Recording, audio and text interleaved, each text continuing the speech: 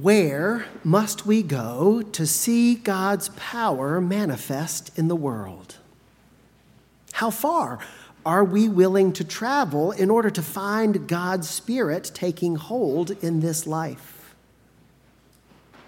When the Lord was about to take Elijah up to heaven by a whirlwind, he said to Elisha, his protege, "Stay here, for the Lord has sent me as far as Bethel." But Elisha replied, "As the Lord lives and as you yourself live, I will not leave you." A second time, Elijah said, "Stay here, for the Lord has sent me to Jericho." But Elijah replied, "As the Lord lives and as you yourself live, I will not forsake you." A third time, Elijah said to his faithful companion, "Stay here, for the Lord has sent me to the Jordan." But Elisha replied yet again, "As the Lord lives and as you yourself live, I will not abandon you." Elijah knew that the time had come for him to depart this life. Elijah knew it, Elisha knew it, all the prophets knew it, everyone knew that the day had come for God to take the great prophet from them. In his last act of faithfulness, Elijah traveled from place to place throughout central Israel, going wherever it was that the Lord commanded him to go. Elijah knew that being faithful to God had gotten him safely this far, and that by remaining faithful, God would see him through to the end. But for some reason, Elijah didn't want Elisha to go with him. "Stay here," he said 3 times. Why? Maybe it was because Elijah believed that his successor was already called to do the work of a prophet among the cities and villages of Israel, that it would be a waste of time for him to venture out into the wilderness with his predecessor. Or maybe it was because Elijah wasn't fond of tearful goodbyes, and he wanted to take his leave of this life all by himself. Or maybe it was because Elijah knew that unlike any human being who had ever lived, he was about to be taken up into heaven in a fiery whirlwind, a whirlwind that would reveal God's power and might, which therefore could not be seen, should not be seen by mere mortals. But Elisha would not listen. "As the Lord lives," he vowed, "and as you yourself live, I will not leave you," using a word for leave that carries the force of abandonment. If Elijah knew that being faithful to God meant going wherever it was that God sent him, Elisha knew that for him, being faithful meant staying beside his master until God decided to split them apart.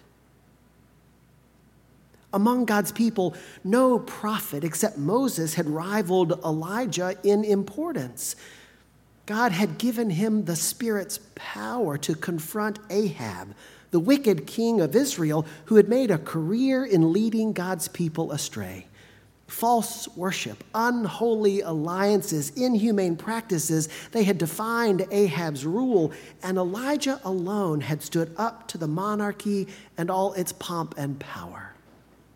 Numerous times, he got himself in trouble denouncing the king's policies. Elijah needed to flee for his life.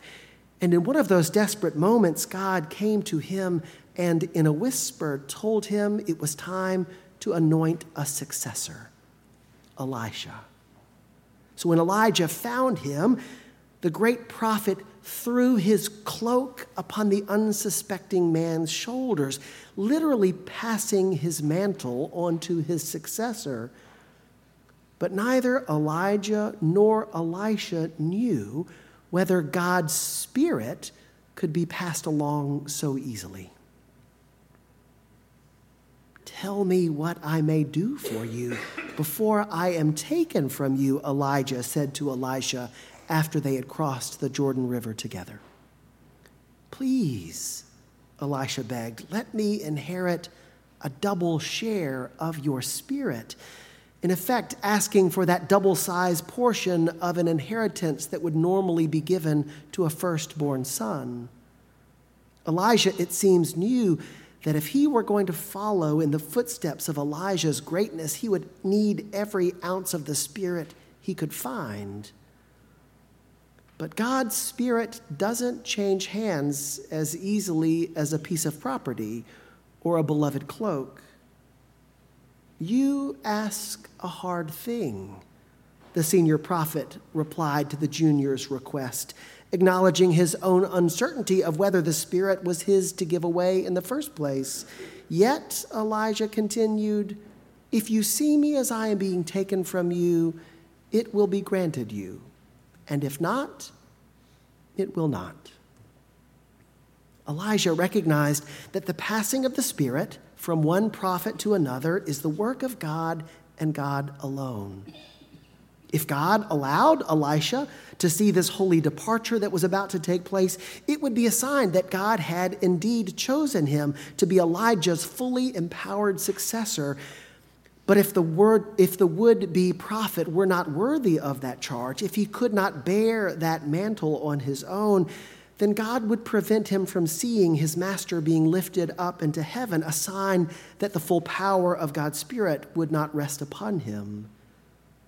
Because it was beyond their control, all Elijah could do and Elisha could do was to remain together, Elisha beside his teacher as far as he could go, and then pray and watch. Unfortunately, the lectionary stops our reading from the Old Testament before we get to find out whether that spiritual transfer was complete and successful.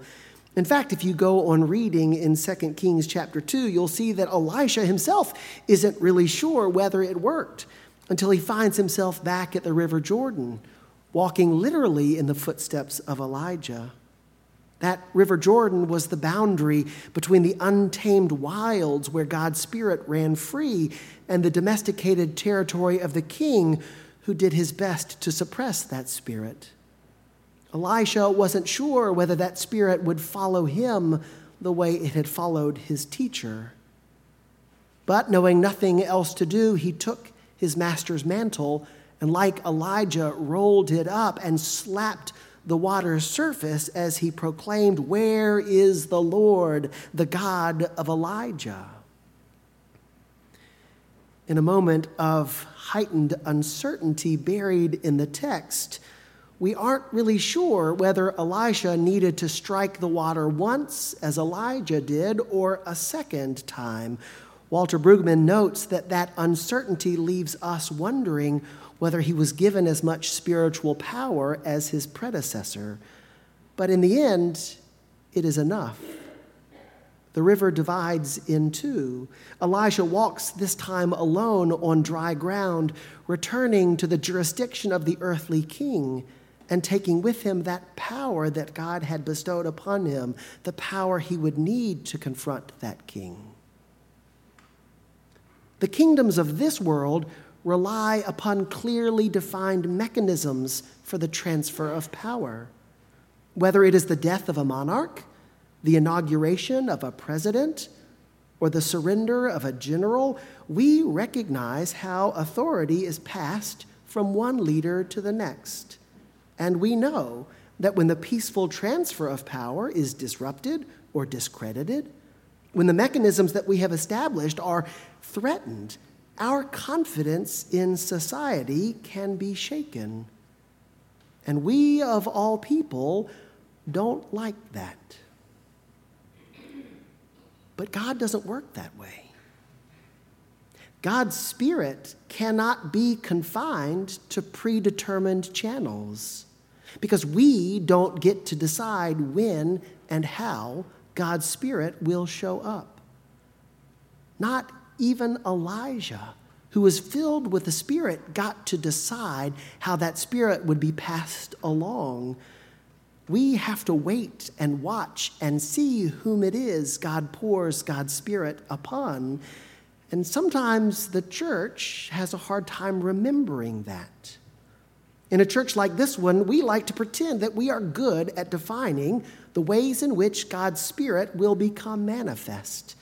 In the Episcopal Church, we typically think of the Spirit being passed along through the hands of bishops, who themselves were set apart by the hands of other bishops who were set apart by bishops before them. We trust that somehow with the laying on of those episcopal hands, God sets people apart for the work of ministry. But is that the only way we think God works in our midst? God's Spirit and power cannot be confined to authorized prayers and processes, because how else will God's Spirit ever rise up and challenge those in authority? In other words, how can the untamed power of God confront those in power if only those in power get to decide how God's Spirit will show up? Now, in this church, we don't spend a lot of time talking about the Spirit and the gifts of the Spirit, gifts like prophecy and healing and speaking in tongues, because there aren't many things less Episcopal than speaking in tongues. But who are we to tell God how God is supposed to be manifest? Who are we to decide when and how God's Spirit will show up?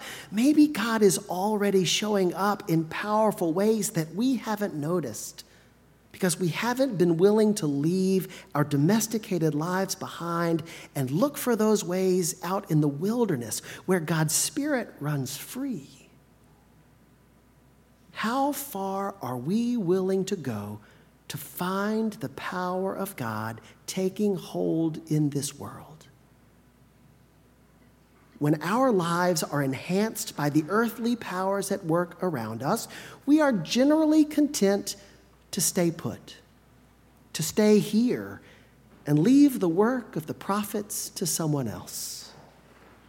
But when we see that the ways of the world are a betrayal of the ways of God, when God opens our eyes and shows us how far we have strayed from the way that God envisions the world could be, how can we afford to stay put?